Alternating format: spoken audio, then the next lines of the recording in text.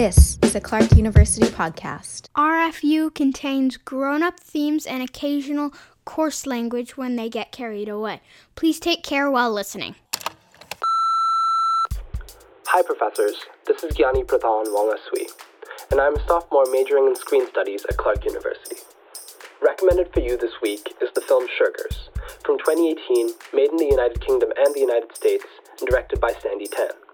The film stars Sandi Tan, Jasmine Ning, and Sofia Siddiqui, and I'm recommending this film for you because it's the first documentary that I felt personally connected to. On the surface, Shirkers presents itself as a mysterious story, but then delves into the past of the main characters. It deals with trauma, sexism, and power dynamics in a really interesting way and was key in showing me the capabilities of nonfiction filmmaking. This is recommended for you. For you.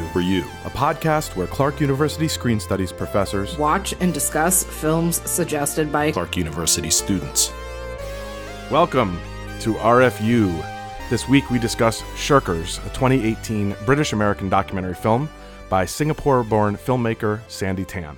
I'm Soren Sorensen. This is Rock Sommer. I'm Hugh Mannon. And this film was suggested to us by Gyani Pradhan Wangasui, who is my advisee. Shout out to Gyani. If you haven't seen this film, we're not giving you sufficient context here, so you should watch this film before you hear this, because it will be spoiled, and you'll have a much richer and deeper experience of this podcast having seen the film. This is a film about a film that didn't come off, that wasn't made, that many people poured their blood, sweat, and tears into, and had their work essentially stolen by a mentor, a trusted older individual, specifically three young women, Sandi Tan being one of them, having their work kind of taken away. I'm interested to hear what kind of story you think this is. I remember always being challenged about my own work, like what kind of story is this? Like, what is this? Is this a survival story? Is it David versus Goliath? Is it this? Is it that?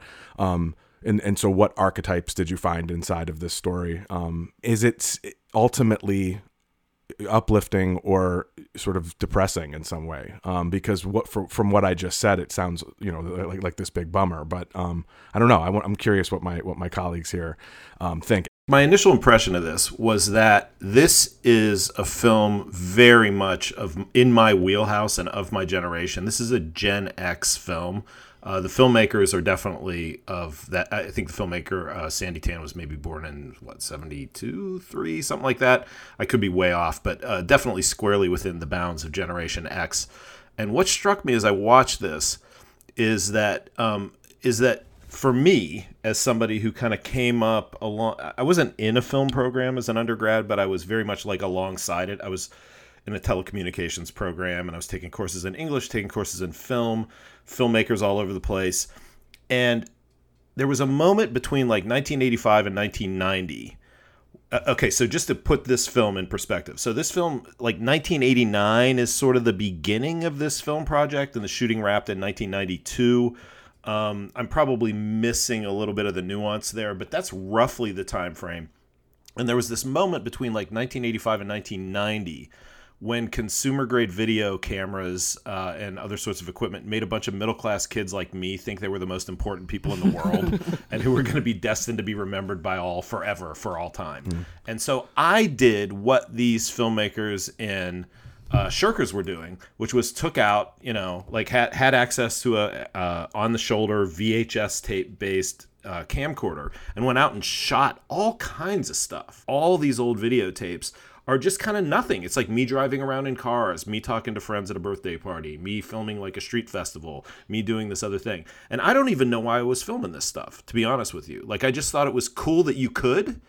I know what Indiana Jones would say. It belongs in a museum. It belongs in the resource center. That's what we should be saying. Yeah. Right. Well, I think it's kind of like living toward death. So you're like, it's almost like you're preserving an archive of yourself while you're living your life. And this film is definitely doing that. And so I think it's kind of a certain moment, but it's also, it's this impulse to record the coolness of your friends at their coolest point in life. I remember that you were the sort of chief ideologue of the trio. Sophie was the gopher. Jasmine was the technical person, I think, who was, always fussing with this and that. Yeah, Hugh, I understand what you're saying about this being a Gen X film and a film, or at least the original film Shirkers being a Gen X film. I mean, this one too, Gen X on Gen X action here, and of a historical moment and a shift in technology where recording one's life and the world around one takes on a certain like density or proclivity, regularity. At the same time, I had this older historical referent that I kept thinking of while watching this, and I couldn't help but think of Andre Bazin's The Ontology of the Photographic Image, in which he makes that exact argument, but instead of for a particular generation, for like the psychology of all art and world history. And he's making this, claim for photography and film as like disrupting a pattern and a genealogy of image making because of its ability to like embalm time, as he puts it. This has been an urge as long as humans have been making things. And here we have the technology that can do it so perfectly. And he gives the example of like family albums doing something a bit different than the painted portraits that came before them. Instead, in these photographs, there's the disturbing presence of lives halted at a set moment. And in the case of film, in their duration too. So they're being mummified and preserved and held for all time, but also while evolving and aging simultaneously in their own time. And there's so much about this documentary, Shirkers, about this past film that was never quite completed, that I think makes the documentary itself also about film itself and what it enables in some forms of memory in relation to the self and to the past, that arguably exceeds any generation, and speaks to the way many of us who have lived with the technology since to relate to our own pasts and the pasts of others. And for some reason it fascinates, even though, I didn't know who Sandy Tan was last week, and yet her past intrigues me, and it is in part because it's a somewhat phenomenal story in past, but I also think this film is so well edited and narrated to just allow a viewer to luxuriate in that experience of memory itself. And that's such a perfect, I think the way you're shooting this through Bazin is such a perfect articulation of what's going on in this film that we could almost shut down the podcast right now, except for one really critical fact about this film, which is that the mummification, right? The films, the canisters of film that did in fact mummify these teenagers who were shooting this film in Singapore were stolen by their mentor. So that's the really critical plot point. Yeah. He takes them and they just go away for decades, right? Like 30 years. Oh, wait, no. Okay, for us now, it's been roughly 30 years, but... 2007. Cardona died in 2007. Yeah. It was 4 years after his death. I'm sorry. So he died in 2007, and then 4 years after his death, Sandy Tan got an email from the widow. Right. I couldn't help but think that if the film had come out the way that they planned it and the way that they wanted it to, and that it kind of felt like a Wes Anderson film, or felt like a Steven Soderbergh film, or felt like Ghost World, or whatever else, any of the other myriad films that are referenced in throughout the documentary, might George Cardona have gotten all of the credit and taken it to the Cannes Film Festival, and taken it to Venice, or taken it to Sundance or wherever else, and that this great Singaporean talent, and the idea of Singapore as an emerging film community or something might have all fallen by the wayside, and that George was actually out to pirate this film for himself from the beginning, and take all the glory as the director and the auteur.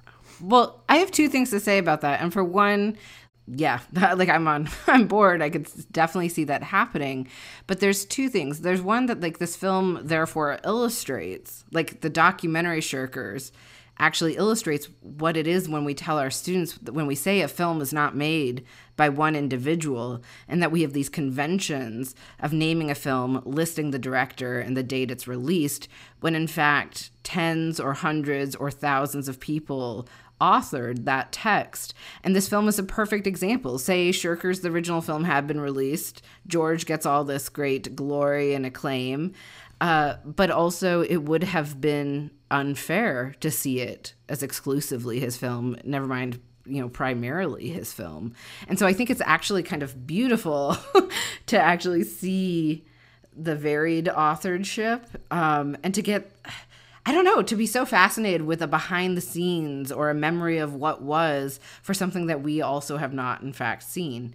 And then the second confusing half of the puzzle is that, George was the director. Should he have been? Probably not.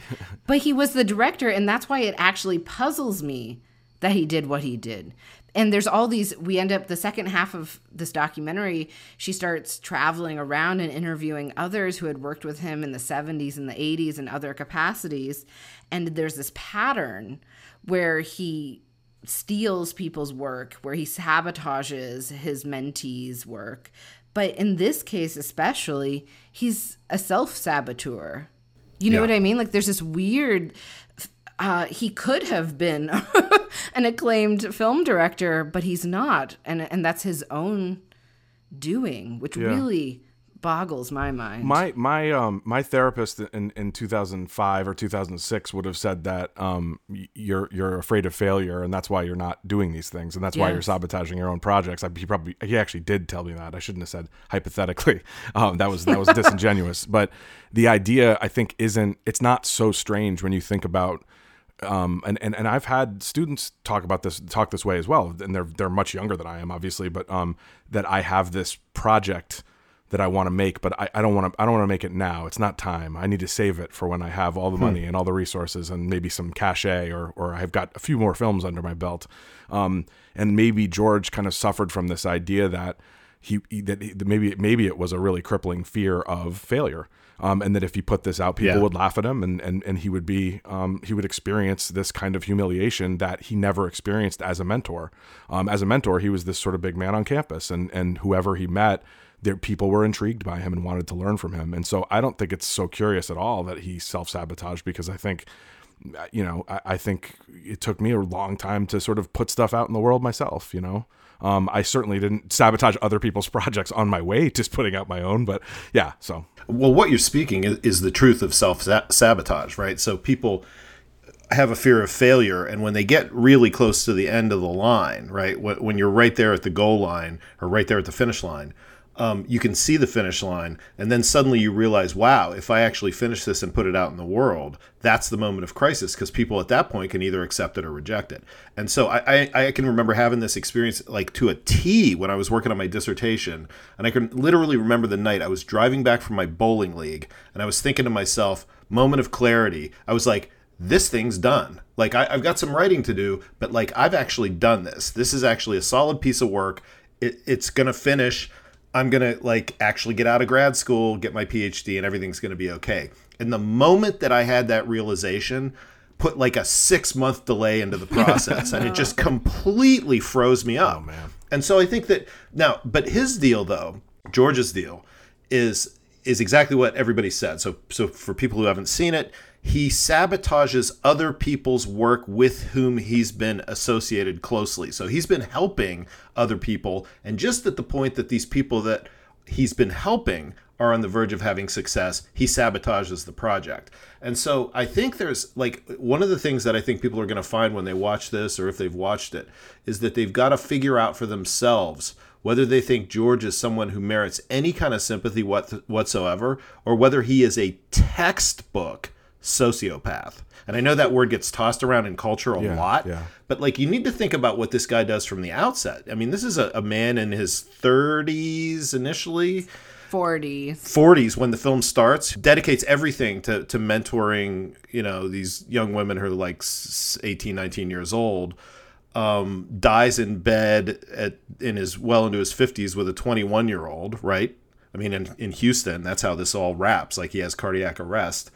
And so he's clearly got, there's this sociopathic quality of what he's doing. And it's not just that. It's not just the age difference. It's the fact that, he's got this kind of will to mentor people along to a point and then just absolutely cut them off, pull the rug out from under them, and sort of, in some ways, psychologically destroy them.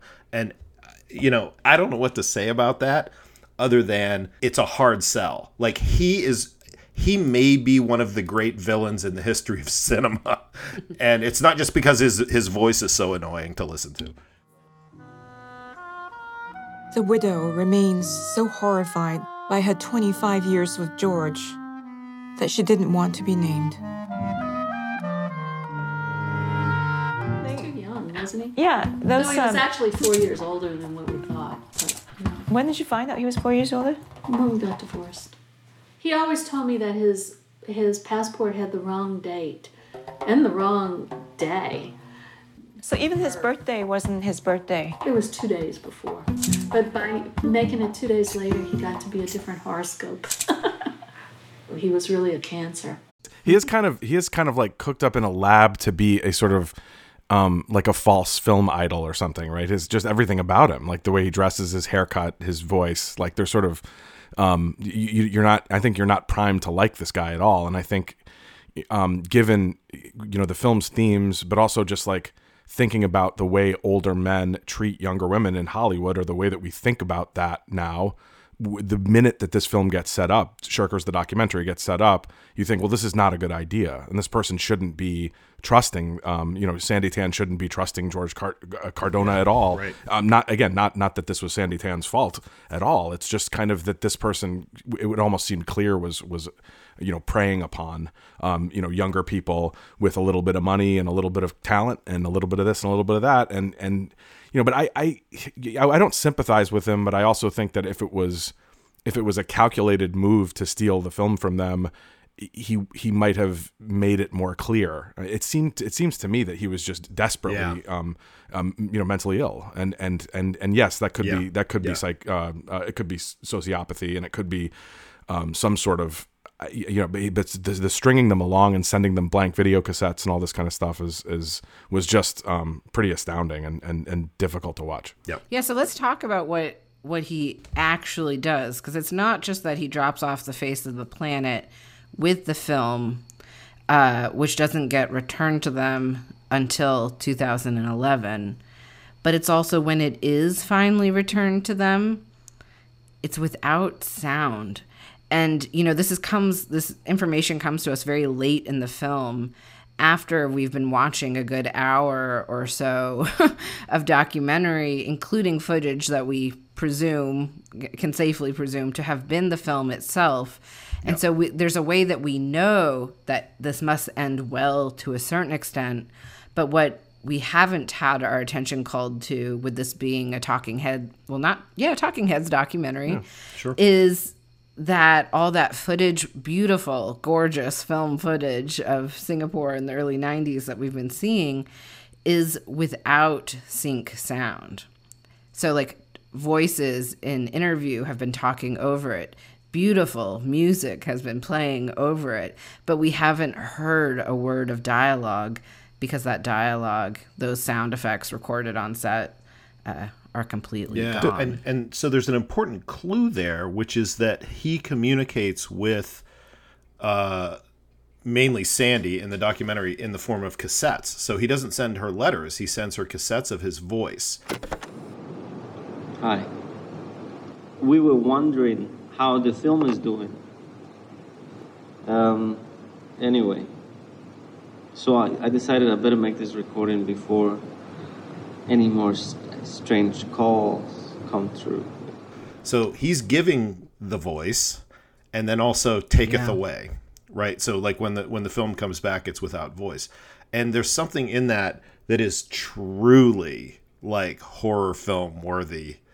I mean, it's spooky. Yeah, break it down for us, Hugh. He essentially, I don't know that it's knowable whether he threw them away or lost them, or that they're sitting in some storage locker somewhere. I mean, so yes, it's truly chilling. The idea that the sound doesn't exist. To Rox's point about watching, seeing the footage with music and and hearing the narration of the talking head interviews and voiceover from Sandy Tan herself,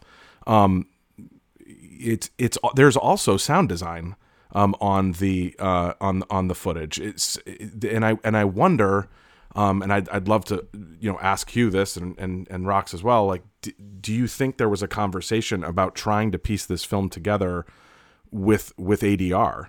And with sound design, because there is some really sneaky sound design on some of those clips that makes it seem like there is sync sound. There's traffic noise, and there's so yes. I don't know. I was curious, like there's footsteps and things. So anyway, yeah, Hugh, go ahead. So what you've got here is kind of like a profoundly smartly engineered final product, the film Shirkers that we all watched. And then of course the film within a film is revealed pretty late on to be a film without sound. But I think, to me, the critical thing is this idea of like a partial lack, right? So it's not like in the final analysis, we've got nothing. So it's not an aporia. It's not just a void. It's a partialness. So you've got this film that's lacking a key component part, but you've also got a key component part. And so in the end, I think like it's a film that's asking us to think pretty aggressively about like halfness, about, what it means. What is the status of something that's half missing and half present? He like another point that needs to be mentioned that, again, if you haven't seen the film, utterly critical, is that he meticulously cares for these 70 reels of film over the course of decades, traveling all around the world, and he constantly keeps these in perfect condition, air-conditioned, climate-controlled, so that somehow these reels of film will never degrade, they'll never go away, and then he loses the sound. And then there are even these contemporaneous photographs of them in these different locales, which is just astounding. So he was documenting these, it's like these film canisters going on vacation or something, like, greetings from Asbury Park or something, right? Yeah. I mean, there's inference that his carrying around these film canisters all around the globe is partially responsible for the end of his marriage. His wife is interviewed, his ex is interviewed late in the film, and she talks about there always having to be a room for these films, that they like sort of haunted her and took over her domestic space and were such a presence. But ultimately what we're describing, this halfness, this partiality, this like loving devotion to something that is incomplete. I kept thinking of film fetishism, and Hugh, you're our psychoanalytic critic. Did Christian Metz or anyone else come to your mind? Absolutely. So my sense of this, and so it's happening both at the meta level, so it's happening at the level of the documentary Shirkers that you can all watch streaming video, but it's also happening at the level of both the filmmakers, like Sandy Tan and the other filmmakers' relationship to their product, George's relationship to their product. I mean, it's this sense that like they're invested in something that they cannot have. So I'm going to walk into class tomorrow morning and talk about double indemnity in terms of fetishism. Like Walter Neff is kind of a fetishistic figure. He's so committed to this crime that he's involved in that he ends up ignoring the woman who supposedly sparked his interest in the crime to begin with. So he it's perverted because he's invested. It's not because he's invested. It's because he's invested in the wrong thing. So what I think you would have to ask this question. So if George is fetishistic or if George is perverse, what's the wrongness of it? What's the kink of it? What's the thing that he's invested in that he shouldn't be? And he's invested in preserving these films, but not anybody seeing these films. So I always make this point in class that somebody's a fetishist when they're somebody who polishes their car on the weekends but doesn't drive it. That's fetishistic, right? So they're invested in the existence of the car, but not the utility of the car. These films were kept in climate-controlled environments on various continents for 20 years. So he's obsessed with these canisters of film, but not with viewing them and not with anyone else viewing them, right? I mean, he's not a filmmaker. Like, he's someone who wants to capture these footage and arguably wants to capture this footage of these young women while they're young and then stick it in canisters so no one can see it. Creepy. It's just textbook creepy fetishism. And by the way, I just want to say that I think fetishism is perfectly acceptable. Like it's the most harmless of all neurotic complexes because it doesn't affect anybody. You're involved with objects, you're not involved with. So it's kind of, in a sense, it's very benign. But this, I think, is creepy fetishism. Like, I think that's my read of this, and I don't know if I'll ever shake that sense. I really dislike George a whole lot. He's clearly, I mean, he's fetishizing these girls and women as well. I mean, it's not just the objects, because as you just put it really well, the objects represent their youth and their talent and their vitality, right? And he's taking taking it away from them, and causing them to have these crises of consciousness, of existentialism, in a sense, like what just happened, and it's really confounding to watch. But you're left with this, what I think is quite a beautiful film, which is like this love letter to the film that wasn't made, and yet there it is. It's called Shirkers, and Sandy Tan is the director instead of George Cardona, and so it's kind of a nice it's a great outcome in a way. Yes. Yeah, I mean the positive spin on this fetishism talk is that I would say Sandy Tan is a great fetishist herself, and she knows that we all are too. So she's, this is a film about filmmaking. It's a film about film, meaning like celluloid, but also about this medium and what it enables.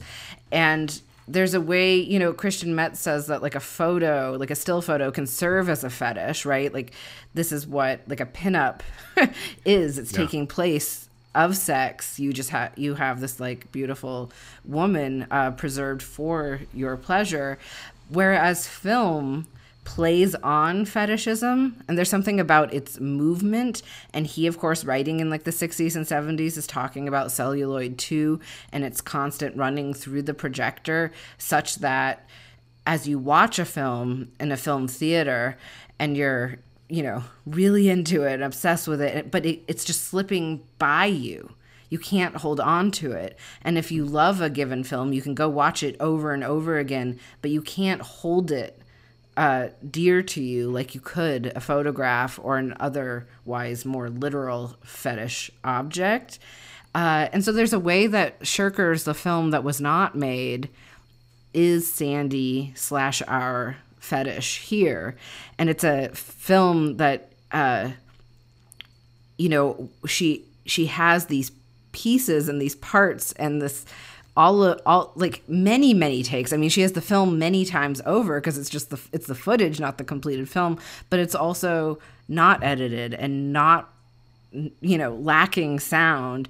And as a result, like she can watch it over and over, and it's never complete and never finished. And we too, like there's like a play and a tease, and I think that's why, Soren asked us, what did this film feel like for you? Was it a dark film or an inspiring film? And I think there's an element of all of that where it's beautiful and sad at the same time. And it's more beautiful because it's sad, and it's more sad because it's beautiful. And it's a really exquisite cinematic experience.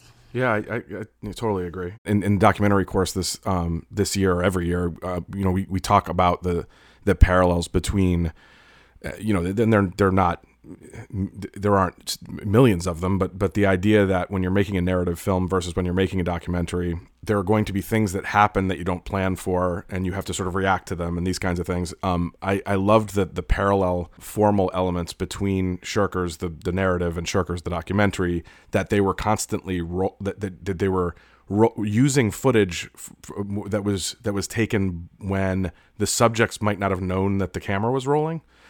Which I don't think is unethical or immoral necessarily, especially if you have releases signed and things like that. But the idea also that you had these jump cuts in the Shirkers footage where the people and the performer, like Sandy Tan often, but some of the other supporting characters would disappear from the landscape in a jump cut. So you'd see the landscape with the character in it, and then they would disappear. So it's like the landscape is there, but the film isn't, or the film is there, but the person isn't, or it's like ships passing in the night or something. It's like this is almost synced up, but it's just not quite.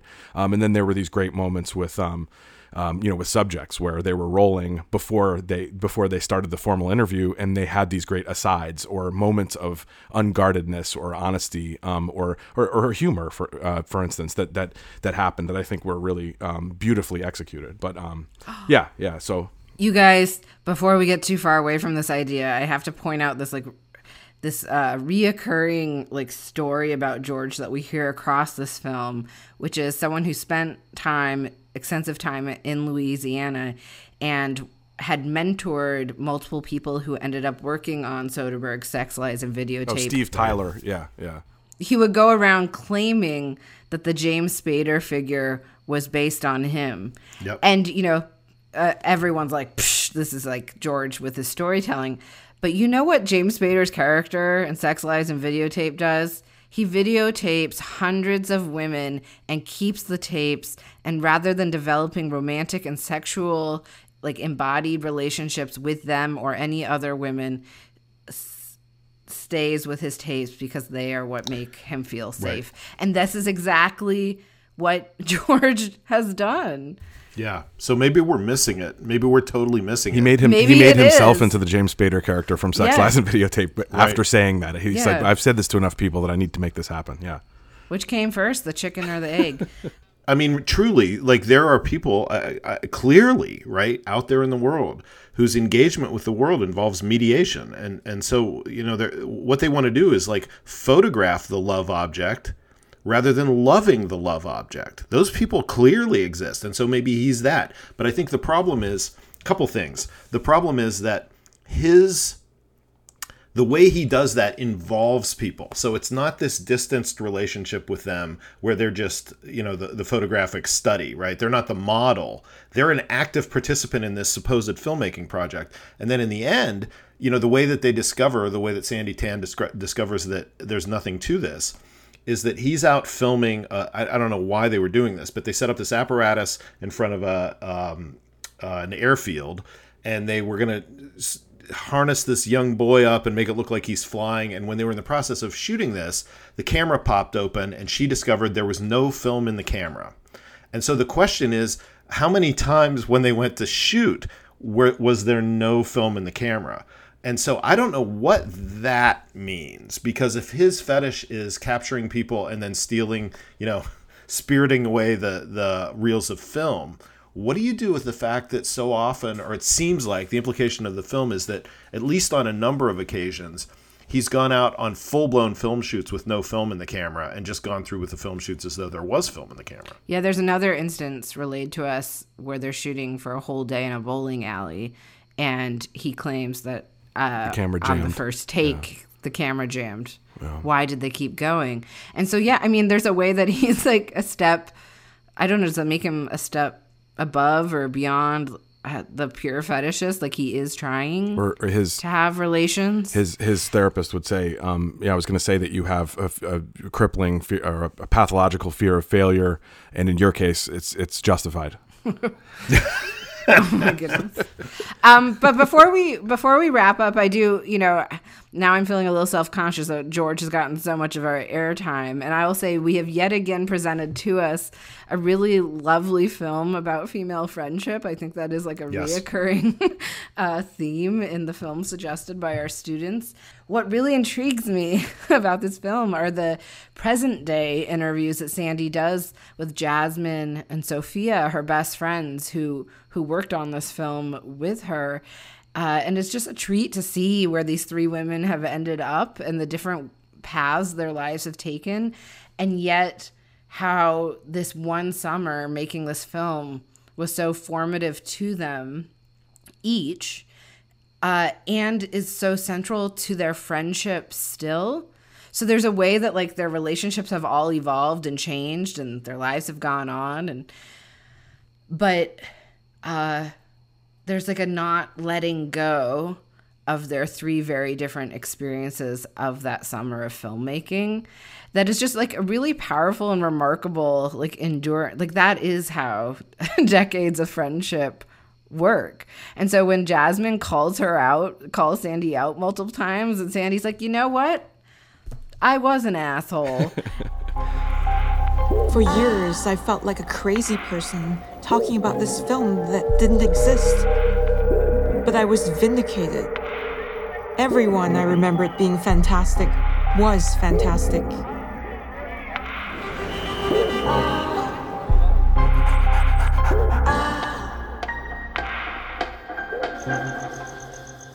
And I was as rotten as as I thought I was. She says early on, she's like, maybe I was an asshole, maybe, but the film had to be made. So still in her 18-year-old mind, yes, I was terrible, but the burden of and dreams. Then but an hour later, there's a similar moment.